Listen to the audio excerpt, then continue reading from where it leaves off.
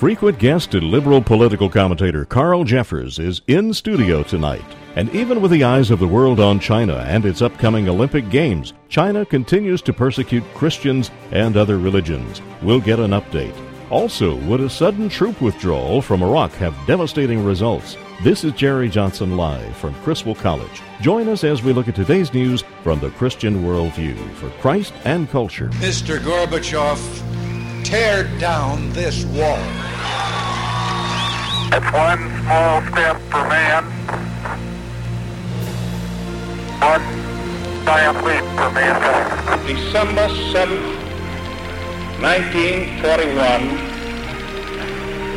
a date which will live in infamy. I have a dream. It depends upon what the meaning of the word is. Yes. And the people who knock these buildings down will hear all of us soon.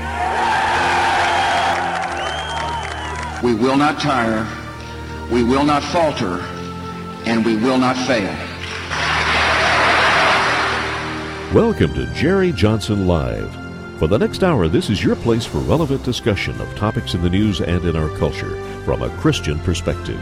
Your host is Dr. Jerry Johnson, president of Criswell College and Criswell Communications. Later in the show, we'll open the toll-free lines for your questions and comments. You may also email us at talk@jerryjohnsonlive.com. Now, here's your host, Dr. Jerry Johnson. There's no place in the Republican Party for the kind of ad that was put up by the North Carolina Republican Party. All right, that's John McCain. He says he's opposed to this North Carolina TV ad that mentions Barack Obama's former pastor. And that reminds us, North Carolina is coming up. Hillary Clinton might actually like that ad that bashes Barack Obama because it is Obama versus Clinton. And we have some questions today. Is this ongoing battle among the Democrats, is it good for the party?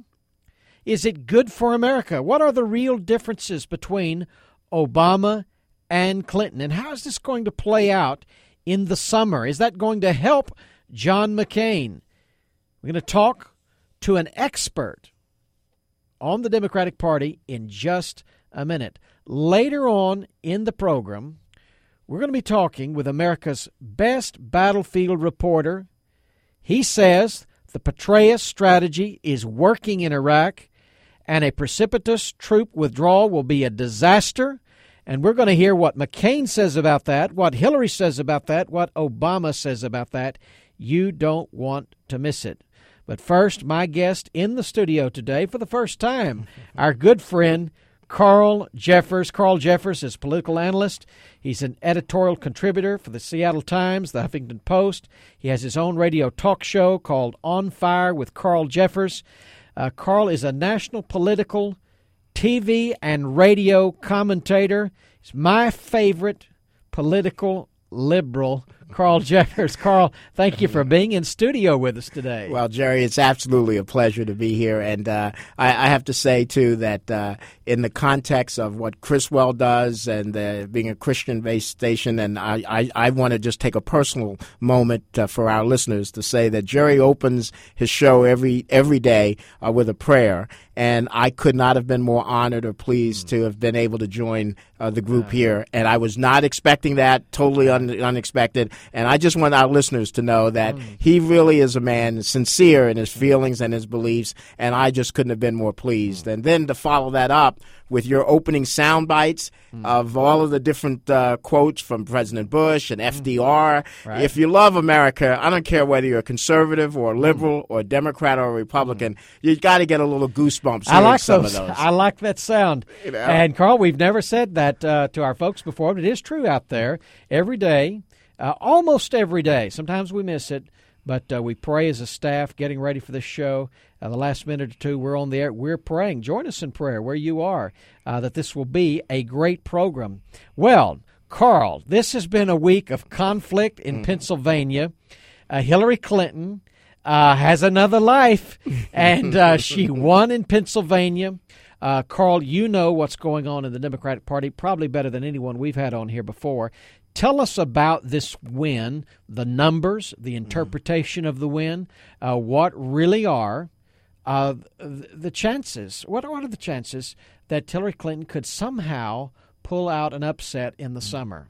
Well, I think, Jerry, that in terms of the overall picture, the chances are still that Barack Obama has the better chance, the more likelihood of being the nominee of the Democratic Party. He's ahead of that delegate count. Right, and just in terms of the momentum, the support, all of that. However, Hillary's chances were certainly boosted by the results of Pennsylvania, and it put her in a position to even continue to be competitive. And as long as she's competitive and is making headroads in terms of votes and getting more popular votes, even though she won't catch him with the delegate vote, she is in a position to do two things. One, to move herself to be even with Obama so that these arguments about how she could win by getting the superdelegates is the same argument that could be made because either one of them would have to do the same thing in order to win. Yeah. And secondly, as long as she's still in it, any situation that develops with Barack Obama where he falters or has a misstep or another Jeremiah Wright problem or things like that,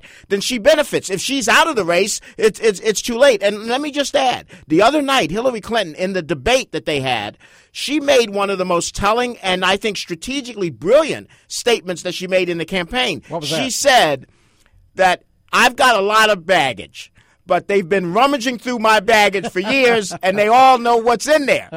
But Obama's baggage is still being checked through at security. We don't quite know what's going to come through yet, and there could be surprises. There could be other situations, and even though that's kind of a negative versus a negative, I've got a lot of baggage, right? That's a negative, and her negatives are high. The reality is, from a political, practical point of view, it is good to know almost everything that could be used against you before you get to it, because then everybody is not surprised, and we can't say, well, listen, we've been through that before. With Obama, any little thing that comes up is a big news story. It's a great revelation. We've heard before of the October surprise. Now we're talking about April surprises, May surprises, June surprises. And really, Obama is ahead in the delegate count. Hillary, though, not that far behind. Mm-hmm. And the superdelegates could tip it either way. And I want to talk about that for a moment because it looks like Hillary's waiting in the wings. Mm-hmm. And if Obama really trips up, it could inspire the superdelegates to move over and give her the winning advantage. Now, here is a question I have for you, Carl. A lot of people are resentful of this process. They're saying, well, wait a minute. How could the superdelegates trump the vote of the regular delegates? Mm-hmm. Do you think that's a fair challenge? Well, it's a fair challenge, but it's inaccurate. I mean, the reality is there's two quick points to be made here. Number one, remember, at this point now in the Democratic Party nominating process, the only way that either of the candidates gets to the nomination is for the superdelegates to give them their votes. So consequently, no matter which candidate you support, they will only win the nomination on the second ballot or the third ballot, since neither one of them will get it on the first ballot, unless the superdelegates go to that candidate. Now, the argument is on the Obama people, we won the most states, we're leading in the popular vote, and we have the most delegates, so the superdelegates should therefore vote for us. However, the problem with that is that, and I want to remind our listeners so that all of our listeners today will be better informed than the rest of America. Yes. The superdelegate process was set up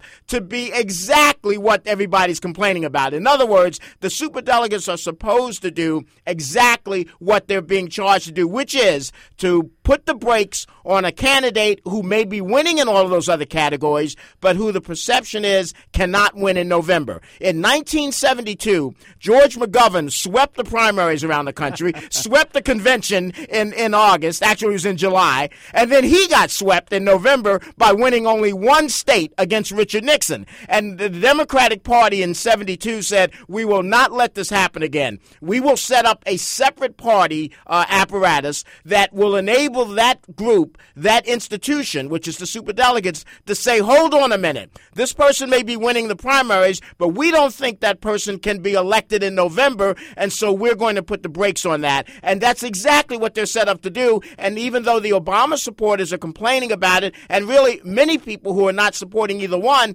think that it's somehow wrong that the superdelegates should decide, that's exactly what they were structured to do. Now, it is getting a little out of hand, Jerry, because I heard of a story of a superdelegate superdelegate out in Oakland. He sent an email to both the Obama and the Clinton campaign. Said, I've got my eye on a 350 SL convertible. I just want both campaigns to be aware of that. Well, you know, if you read Plato out there, he talks about the guardians and the gatekeepers, and these superdelegates are really set up. It's like the Senate. It's like the Electoral College. It's a balance upon pure democracy. The Democrats of all parties have this check on pure democracy, and that is the experienced politicos saying who will be the best president and who can win. So it's going to be interesting to follow this. Now, Carl, I want to play a couple of pieces of sound because a lot of people are concerned, Democrats that is, they're concerned, Republicans kind of like this, I think, that, look, Clinton and Obama are duking it out, and there's going to be serious division at the end of this process.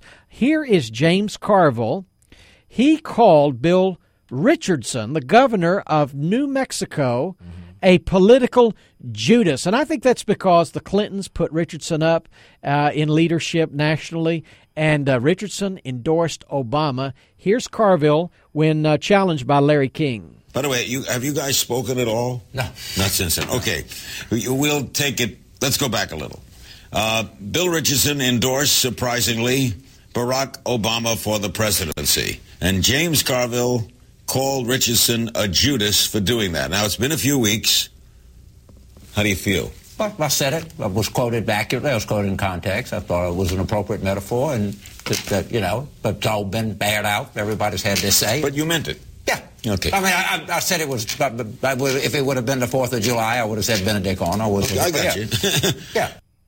All right, when we come back in a minute, we're going to hear what Bill Richardson has to say in response. That's the governor of New Mexico. But let me ask you this, Carl. Do you believe that there are going to be some bridges burned in the Democrat Party if this, and it looks like it is going all the way to the convention, and lifelong political allies here, what are they going to do when their candidate doesn't win? Well, I think there's no question that this fight, because of not just winning Pennsylvania, because Hillary Clinton could have won Pennsylvania but won it by 2 or 3 points. But by the fact that she won Pennsylvania by 10 points, when the polls were showing in the end that he was closing the gap and she might have only won by 4 or 5, now gives her the strength to go on and continue the fight all the way to Denver. So that's going to happen. The only one possible roadblock in getting to Denver would be if on May 6th, if Barack Obama gets up there and is able to give 2 victory speeches for both North Carolina and Indiana on the same night, there will be enormous pressure on Hillary Clinton to drop out. And she's got to win Indiana, although I think without question everyone expects that he will win North Carolina. But in terms of the ultimate rift, it has gotten so bad now that whether it ends in June or whether it ends in August, there is some percentage of both the Obama supporters and the Hillary supporters who will not support the other candidate if they're the nominee. What are those percentages? Well, right now, 32% of Hillary Clinton supporters say they will not support Obama if he's the nominee, and 27% of Obama supporters say they will not support Hillary if she's the nominee. Now, that number will not hold. There will be a bringing together, a reconciliation, but in reality, what will hold is that possibly in November, anywhere between 5 and 10% of those voters will in fact stick to that premise that they won't support him. And I believe it's going to be a close election with John McCain. This will not be a runaway. We're going to talk about that later because it should be a runaway. But it's not going to be. Way. I don't agree with that. but it's not going to be. I know you agree with that part of it. It's not going to be. It's going to be close. It will be close. And if it is close, 5 to 10% of the base of the party on the Democratic side staying home is going to be a significant advantage for John McCain. All right, folks, you're listening to Jerry Johnson Live. That's Carl Jeffers with me in studio today, my favorite political liberal. He's a political analyst, editorial contributor to the Seattle Times, the Huffington Post. And I'm going to ask him when we come back who his favorite candidate is between Clinton and Obama and why. We'll also talk about some of the issues that might separate Republicans and Democrats, conservatives and liberals, the economy, the war, abortion, euthanasia. We take your calls at 800-881-9270, 800-881-9270. We're going to hear from Governor Richardson also when we come back. And don't forget this, we're going to talk to an expert on the ground in Iraq at the half hour. If you're looking for a college experience that is distinctively Christian, come to Criswell College. Contact us today for information about the upcoming term. Criswell College places a strong emphasis on the Word of God, a Christian worldview, and being an effective witness to a world that needs Jesus Christ. Criswell College is totally committed to the Bible as the authoritative, inspired, and inerrant Word of God to ensure that every student receives a solid biblical and doctrinal foundation. Our worldview approach to ministry prepares every Criswell College student to view each academic discipline through a Christian frame of reference and to engage our culture and the world of ideas from a Christian perspective. Along with this word and worldview emphasis, each Criswell College student gets hands-on ministry training in missions and evangelism to be an effective witness through mission trips at home and abroad. Contact Criswell College today for information about the upcoming term. Call 1-800-899-0012 or on the web go to criswell.edu. That's criswell.edu.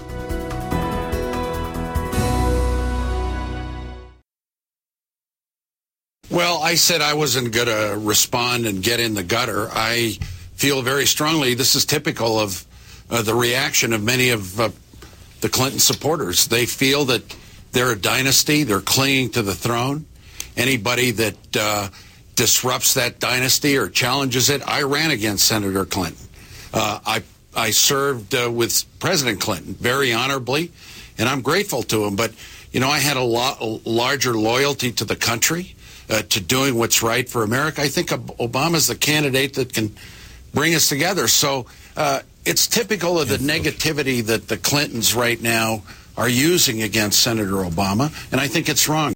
All right, that's Governor Bill Richardson. He was an insider in the Clinton camp during the Clinton presidency, and but he is supporting Barack Obama. And James Carville says he's a political Judas. Is the Democrat Party tearing itself apart in this struggle for the nomination? Our guest to talk about it is Carl Jeffers. He's a political analyst, editorial contributor to the Seattle Times, the Huffington Post. He has his own radio talk show called On Fire with Carl Jeffers. I've said before, I say it again, I think my favorite political liberal and a frequent guest here on Jerry Johnson Live. And Carl is in studio live today. In fact, we'll take a call or two if you want to give us a call, 800-881-927. Oh, you have a question about the Democrat Party or the Democrat process in the nomination, and you want to know what's really going on, and maybe it's about an issue. But Carl, or maybe about the Republican Party. It may be about the Republican Party. We're going to talk about that in a minute. I'm an equal opportunity analyst. But, you and I were talking before the show, yes. And as a progressive or a liberal Democrat, you really feel like the Democrats should have the upper hand because of Iraq, because of the economy. I have a different view as a conservative, as a Republican. But setting that debate aside for a minute, I think the momentum in the last cycle of the elections was toward the Democrats. And a lot of people thought, the Republicans are going to lose big time in the fall. And a lot of people thought, the Democrat candidate would be way ahead at this point in the game.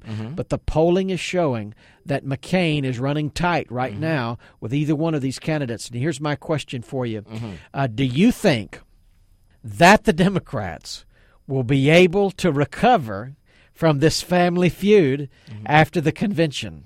Well, I do think that they will be able to recover because they have a lot going for them, and they do have some very strong assets to draw on. Number one, registration is up all over the country because of the excitement of the primaries. It's down for Republicans in the primaries. They're out raising money over Republicans 2-1, in some areas 3-1. That's never happened before, and so those things work to their advantage. The Republican Party today is at its lowest strength in 15 years. Fundraising is down. National identification with the Republican Party is down to 25%.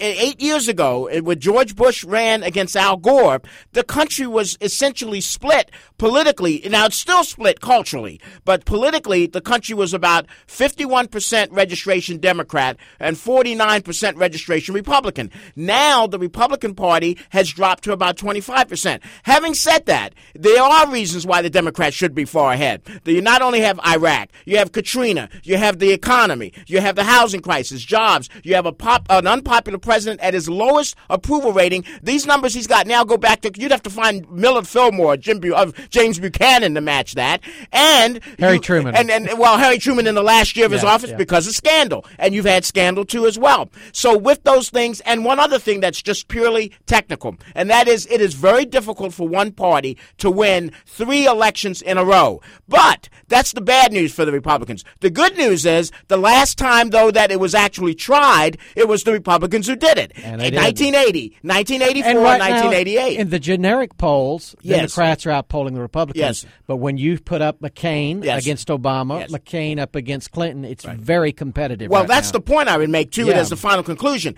Right now in the primaries, with all of the reasons I just mentioned, the Democrats should have a 15 to 20-point lead. They don't. And then it would automatically close in the fall, and they probably should win the election by somewhere between 7 to 9 points. But right now in the primaries, not having a 15 to 20-point lead, John McCain is within 2 or 3 points either ahead or behind both Obama and Clinton, which is great news for McCain because if you're only down 2 or 3 points between now and November, you certainly can close that gap if you make a lot of right moves, and he has the potential to do that. You're listening to Jerry Johnson Live. Our guest is Carl Jeffers. He's host of the talk show On Fire with Carl Jeffers. He's a national political television and radio political commentator. We've got Frank on the line from Little Elm calling in. Frank, you have a question for Carl or for me? I have a question for Carl. Thanks for taking my call, Jerry. Let's look beyond. I have a question, Carl. If we look beyond the primary, let's say, we come up with either candidate. Realistically, if you watched the debates the other night, when Charlie Gibson asked both candidates about the ban on handguns with D.C. and watch both candidates clearly dance around and not answer that question.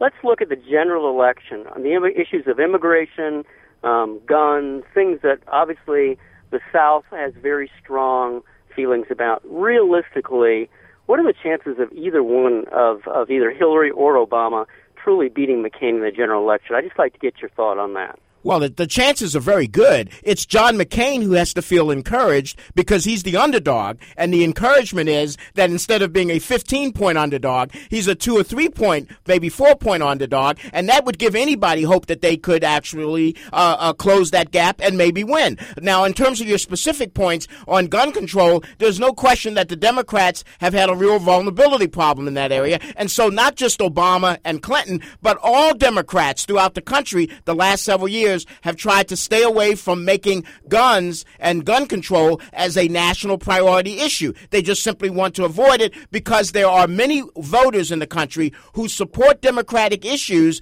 but who feel strongly about gun control, and they know they lose voters in that area. So I think that your point there is well taken. In the South, gun control is not an issue that Democrats can do well on. All right, let's go right now to John McCain because there's an ad airing in North Carolina, the next battle state. And this ad is attacking Barack Obama because of his association with his former pastor, Jeremiah Wright. And McCain says, I don't like this ad and I condemn it. We communicated with them in the strongest possible terms not to run that ad. I cannot in my role dictate to the North Carolina Republican Party what their message is, but I can condemn it. All right, he condemns it. Well, let's listen to part of that ad. For 20 years, Barack Obama sat in his pew listening to his pastor. And then wants us to sing God Bless America? No, no, no. Not God Bless America. God damn America. That's in the... Now, Bev Perdue and Richard Moore endorse Barack Obama. They should know better. He's just too extreme for North Carolina. The North Carolina Republican Party sponsored this ad opposing Bev Perdue and Richard Moore for North Carolina. All right. Let me ask you this, Carl, because that's a Republican Party ad, but it probably is going to help Hillary Clinton a little bit. Obama is predicted to win North Carolina, no doubt about that. But here's the question I have for you. You've got this weatherman... Bill terrorist. Yeah, you've got this controversy. You've got the right controversy. Right. Do you think the Obama campaign is really ready for prime time? Is he breaking up? Do you think this thing is going to unravel before the convention? Well, I think their campaign is ready for prime time. In fact, in some areas, their campaign has demonstrated more competence and professionalism than Hillary Clinton's campaign. The candidate may not be ready, but it's not his fault. But that's the argument I've been making. I love Barack Obama, and I think that one day he may very well be the first African-American president and has the potential to be. But the fact is, it is, and I will say this as candidly as I can, the reality is it is only because he is an African American that he's in the position he's in now. There's not a white candidate in America who could only have 12 years in the state legislature, only just been elected to the United States Senate and only served for about 3 years, running against people like Chris Dodd, Joe Biden with their credentials, and then jump past them and get the nomination. Here's the last question I have, and that is this. He is ahead in the delegate vote. He's going to be ahead in the state vote. Right. And if the superdelegates say Clinton is more experienced, Clinton is more investigated, vetted, they go with Clinton over the popular vote, over the delegate vote, and they give it to Clinton. Are African Americans, are black folks going to say, we're just going to stay at home? We've been disenfranchised. What will be the reaction from places like North Carolina? What do you think? Well, I think you've got that problem all over the place right now, and that's one of the reasons why I say John McCain has a real chance, because the Democrats are putting themselves in a position where they may not be able to reconcile this. There's no question now that even if the superdelegates legitimately exercise their obligations and how they were structured, African Americans will feel that they are somehow disenfranchised if Obama is not the candidate. And many of them, they will not vote for John McCain or the Republican Party, but they will stay home, which is not that difficult to get them to do if they're not really motivated to go out. So that's a core constituency of the Democratic Party that the Democrats will lose if Obama's the candidate. But let's not ignore the fact that Hillary Clinton's, the reason why she is still in this race is because every time it gets close to a primary that is a win or go home primary, white women come out in droves and put her over the top. And Obama has not been able to seal the deal. And as a result, there are plenty of Hillary Clinton supporters who will also stay home because they feel bitter about how she's been treated in the press. And I would lastly add, the Hispanic vote is overwhelmingly supportive of Hillary Clinton. There are rifts in the African-American community and the Hispanic community, and if it is a Barack Obama on the top of the ticket, many Hispanics will be supporting John McCain. They won't just stay home. They will go to the polls and vote for John McCain because of all the Republicans that they nominated. He's the one who has supported comprehensive immigration reform. Fascinating analysis of the Democrat situation by Democrat. Our favorite here, Carl Jeffers. We're going to have you back, Carl. I look forward to that. The Bible says, when the righteous are in authority, the people rejoice, but when a wicked man rules, the people groan. The next president is a very important choice.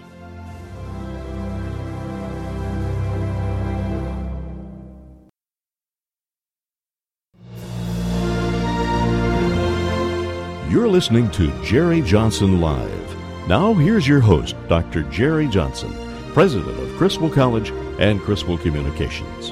With the concurrence of the chairman of the Joint Chiefs of Staff, I have recommended and the president has approved and will nominate General David Petraeus as the new commander of Central Command. All right, that's the Secretary of Defense, Robert Gates. He says the top general in Iraq is getting a new job. How's it going over in Iraq? We just heard Carl Jeffers, our friend, say he thought the Democrats should have the upper hand in the election because of Iraq. And it does seem to reflect the conventional wisdom in America that the war's gone bad, the war's a mess, and we got to get the troops out, and that's going to favor the Democrats. But wait a minute, let's ask what's really happening on the ground. Our next guest is former Green Beret Michael Yon.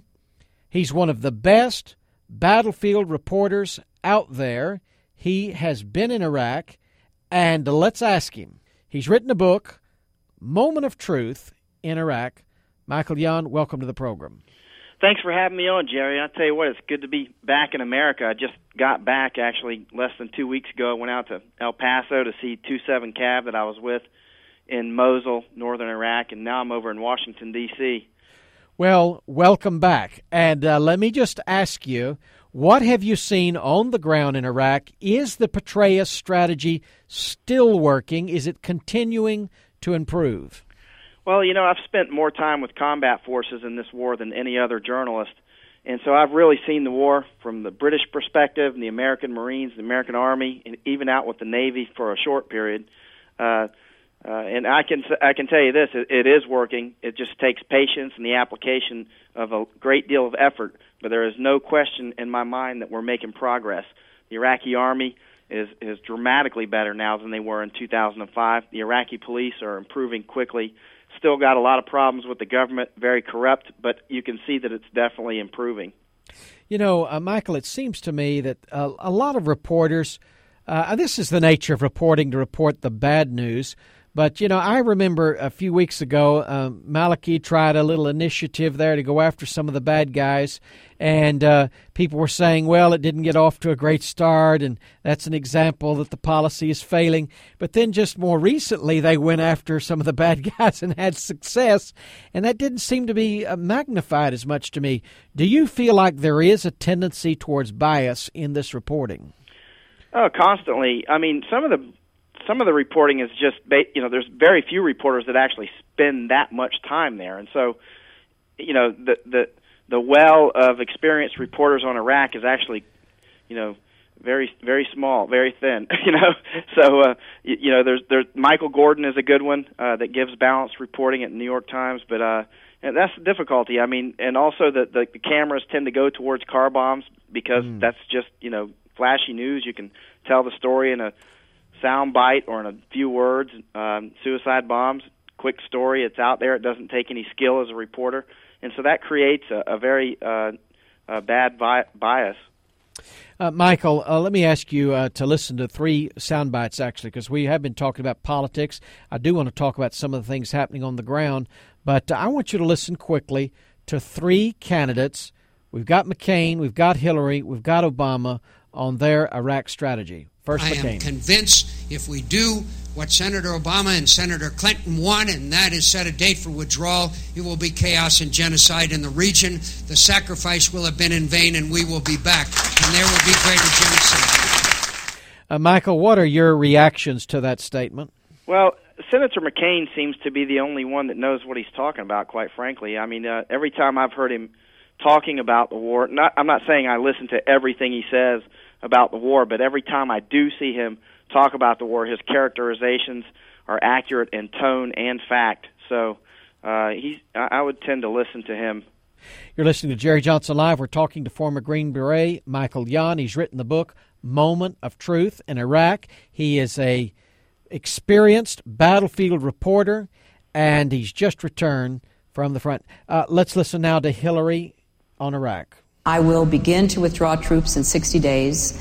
I believe that it will take me 1 to 2 brigades a month, depending on how many troops we have there, and that nearly all of them should be out within a year. What do you make of that proposal? Well, that would lead to complete failure. There's no question about that. I mean, we're making so much progress now. It'd be like taking the turkey out of the oven, long before it's done. I mean, it would just be a complete waste in lives and treasure, and we're truly making progress over there. Well, finally, let's go now to Barack Obama on Iraq. This plan would not only place a cap on the number of troops in Iraq and stop the escalation, more importantly, it would begin a phased redeployment of U.S. forces with the goal of removing all U.S. combat forces from Iraq by March 31st, 2008. Well, besides the fact that 2008 is already, March 31st is already passed, I think he meant 2009. Obama went on to say at one point, Michael, look, if there are al-Qaeda in Iraq, I would send the troops back in. What's your response to that? I'm not sure what he's talking about. I see al-Qaeda pretty frequently myself. They're there now. They're still there. Yeah, and we're beating them. I mean, we are. There's some pretty good fighters actually, but our guys are better. But al-Qaeda is also good at regenerating. But we are killing them faster than they can regenerate. The big fight now, I think you'll see shape up in Nineveh province, that's the northern province I just left. That's where most of the Al-Qaeda remnants are up there, and we're hunting them pretty aggressively. So you might start seeing some news reports come out of there this summer about, some fighting going on. And what you'll be seeing is us cornering up Al-Qaeda and basically trying our best to wipe them out.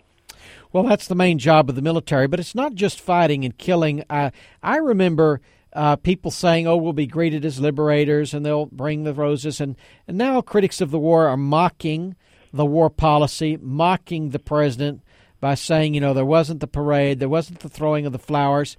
But I want to ask you this question, because I'm looking at your book.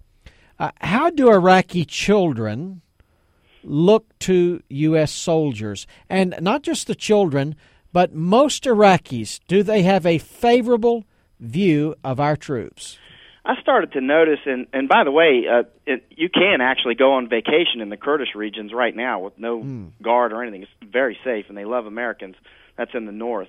So there has been some parades, you might say. Yeah.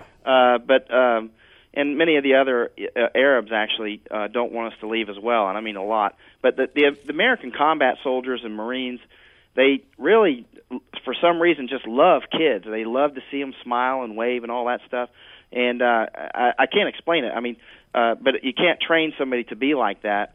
And so they get along quite well with the kids. The kids come out to see them and say hello. And then, of course, the soldiers give them too much candy and make terrible brats out of them, which is just the reality sometimes. But they get along. But that natural affection for the kids, the parents notice that. They'll see the soldiers, for instance, at times have brought kids often, I mean all the time actually, bring them to the American doctors or whatever for treatment. They'll bring school supplies that are supplied by Americans at home. For instance, Operation Iraqi Children has been tremendously helpful. So I mean, the parents see this, and they see the way our people treat the kids just naturally, and they like it, And there's even Iraqi kids now that want to join the American Army, which is kind of, they'll actually come up and ask, how do I join the American Army? Our guest is Michael Yon. He's a former Green Beret. He's written the book, Moment of Truth in Iraq. Michael, I'd like for you to contrast that view of our soldiers with the Iraqi rank and file, their view of Al-Qaeda. How do they view Al-Qaeda now in Iraq? Well, the photo on the cover of the book was a very important photo. I shot that in Mosul on May 2nd, 2005. Our guys were driving down a road. The kids were running out to wave. There was about 20 of them. And little Farah, she's about 4. She's the girl in the picture. She ran out barefooted, her mom said later. And soldiers were throwing candy. And there was a suicide car bomber nearby aiming apparently to attack our guys or the children, I don't know what. But he could have waited a couple of blocks to attack the children. I mean, our guys, but instead he attacked right through the children. Wow! And and there was kids everywhere, and like one little boy was killed instantly, and then Farah, her mom or some woman brought her out to Walt Gaia, one of the snipers, who was supposed to be pushing out to a sniper position for security, but he ran back with Farah to the medics. The medics started treating her, and then Major Mark Beeger saw Farah. She was terribly wounded and bleeding, and he wrapped her in a blanket, and he started to run off with her to get her back into another vehicle to drive her to the hospital, and loaded up some of her relatives, and they drove off to the hospital. And so she died, unfortunately, the girl on the cover of the book. But you can see that has things like that over and over and over so many times. I've seen kids who were decapitated by Al-Qaeda, and so that was near Bakuba. And the Iraqis have learned to just absolutely hate Al-Qaeda, and in fact it's spreading throughout the Arab world. It's not just limited to Iraq. I mean, they have lost huge credibility. Well, it's good to see we're getting the momentum we need to finish the job, to get it done. My guest, Michael Yon, former Green Beret. Here's what General David Petraeus says about this book and this reporting. Here it is. Speaking of Michael Yon, he said he's fearless and provides a candid soldier's eye view from the very unique perspective of being there with them for weeks and months at a time, delving deep into the human component. That's General David Petraeus on Michael Yon's reporting and book Moment of Truth in Iraq. Michael, thank you for being with us today. Thank you for your service as well. Thanks for having me on, Jerry, and I just love being back in America for a while. Welcome back. Thank you so much. All right, folks, when we come back, what's going on in China? They're arresting Christians for publishing Bibles, publishing books, and they're hosting the Olympics. What do you make of that? This is Jerry Johnson Live. We'll be right back with a China update.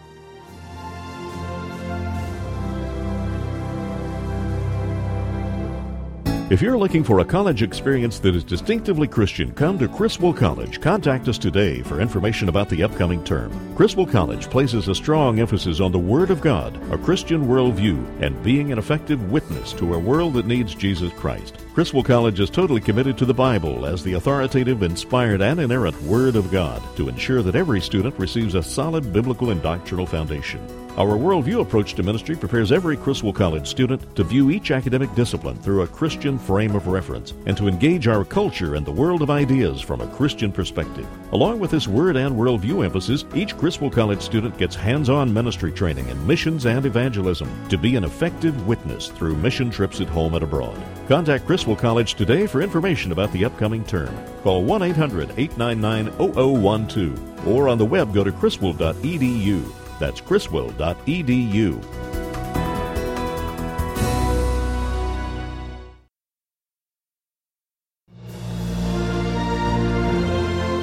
You're listening to Jerry Johnson Live. Now here's your host, Dr. Jerry Johnson, president of Criswell College and Criswell Communications. I have talked with Senator Levin, Senator McCain, and Senator Warner. I think they all have high respect for General Petraeus. He has clearly been successful in his current assignment, and so I don't really anticipate any problems. All right, that's Defense Secretary Robert Gates. He is promoting General Petraeus.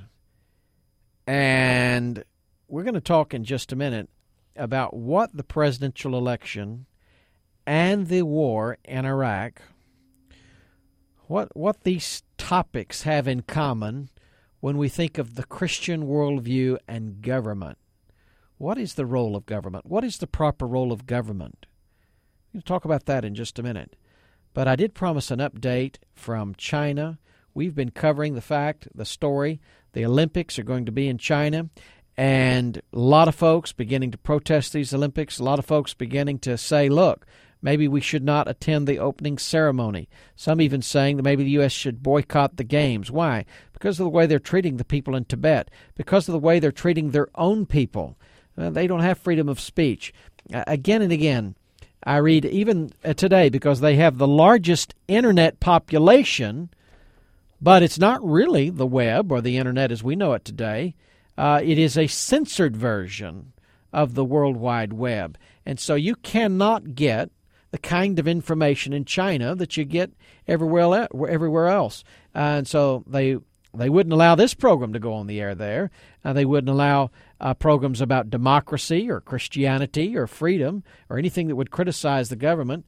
And so a story, though, breaking this weekend, we need to be in prayer, and that is that a man named Shi Weihan, a Chinese bookstore owner in Beijing, has just been rearrested for publishing Bibles and Christian literature. So again and again, we read of house church pastors and Christian workers. Here, a bookstore owner arrested and imprisoned. Now, we interviewed John Bolton, the former UN ambassador from the United States, just last week, and I want to remind you about Ambassador Bolton's thoughts on the human rights record, the horrible human rights record of China. What is happening in Tibet is unacceptable, and I think there's a broader point here as well, and that is the lack of religious freedom in China. I served as one of the first members of the U.S. Commission on International Religious Freedom back in 1999 and 2000. This was something we worked on then. We were concerned about repression of Christian churches generally. The Catholic Church was a particular target at that time. But beyond Christianity, Falun Gong and other expressions of faith that the Chinese Communist government didn't want to hear anything about. So what's happening in Tibet is part of a long-standing problem with a religious, cultural, ethnic difference between the Han Chinese population that rules in Beijing and Tibetans, Uyghurs in Xinjiang province. It's really not just in Tibet. All right, that's former UN Ambassador John Bolton, and he's critiquing China. It's not just Ambassador Bolton. CNN, not a bastion of right-wing conservatism. Just recently, Jack Cafferty on CNN said, look, the Chinese are sending this junk with lead paint and poison pet food to us. And he went on to say about the government leaders, quote, they're basically the same bunch of goons and thugs they've been for the last 50 years. Now, what's interesting about that quote from CNN is this, that Jack Cafferty and CNN and Turner Broadcasting have now been sued by China for $1.3 billion. That's $1 per person, claiming that they have been insulted, that they have been defamed, that their dignity has been intact or something like that. But there are other articles I'm looking at here about the Great Firewall of China. That is, that China has erected a huge internet firewall, again, censorship, keeping out information about Christianity, information about democracy, information about freedom. And so this is a very repressive regime. Here they're hosting the Olympics. Well, we've been talking about politics today, and what does all of this have to do with the Christian worldview on government? Here it is. I'll lay it on you. The Bible says in Exodus 9:6, whoever sheds man's blood, by man his blood shall be shed. That is a scriptural undergirding the principle of the sanctity of human life, and the government has a responsibility to protect human life. The New Testament, you see over in Peter, we are told that the governing leaders and the authorities are sent by God for the punishment of evildoers. That's 1 Peter 2:14. It is the God-ordained role of government to protect innocent human life, to protect human life.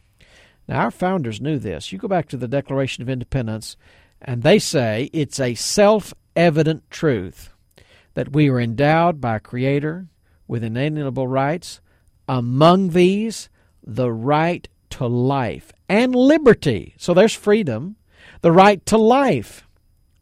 And the Declaration goes on to say it is the role of government to secure these rights.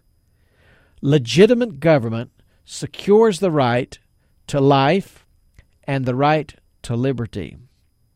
And so when we talk about Iraq, when we talk about China, when we talk about the Republicans and the Democrats or the presidential election, it is very important that we understand the God-ordained role of government is to protect the right to life and to protect the right to liberty. And this is why, even though my friend supports, Carl Jeffers supports Hillary Clinton and the liberal Democrats, this is why I support a more conservative approach and conservative candidates, because I believe it's the fundamental job of government to protect the right to life. I just can't get beyond the fact that about 1 million unborn children a year are being killed. Government ought to protect that life. God-ordained government properly should protect the right to life and also the right to liberty. And so I'm for liberty, I'm for freedom, and I'm for life. And I'm for candidates that support life. Well, tomorrow, Irene Spencer. You don't want to miss this. Irene Spencer, former wife of polygamist with ties to Warren Jeffs' FLDS group, will give us her perspective on the issue down by San Angelo. We're going to find out more about what it's like to live in these polygamous communities. This is Jerry Johnson live from Criswell College. Join me tomorrow.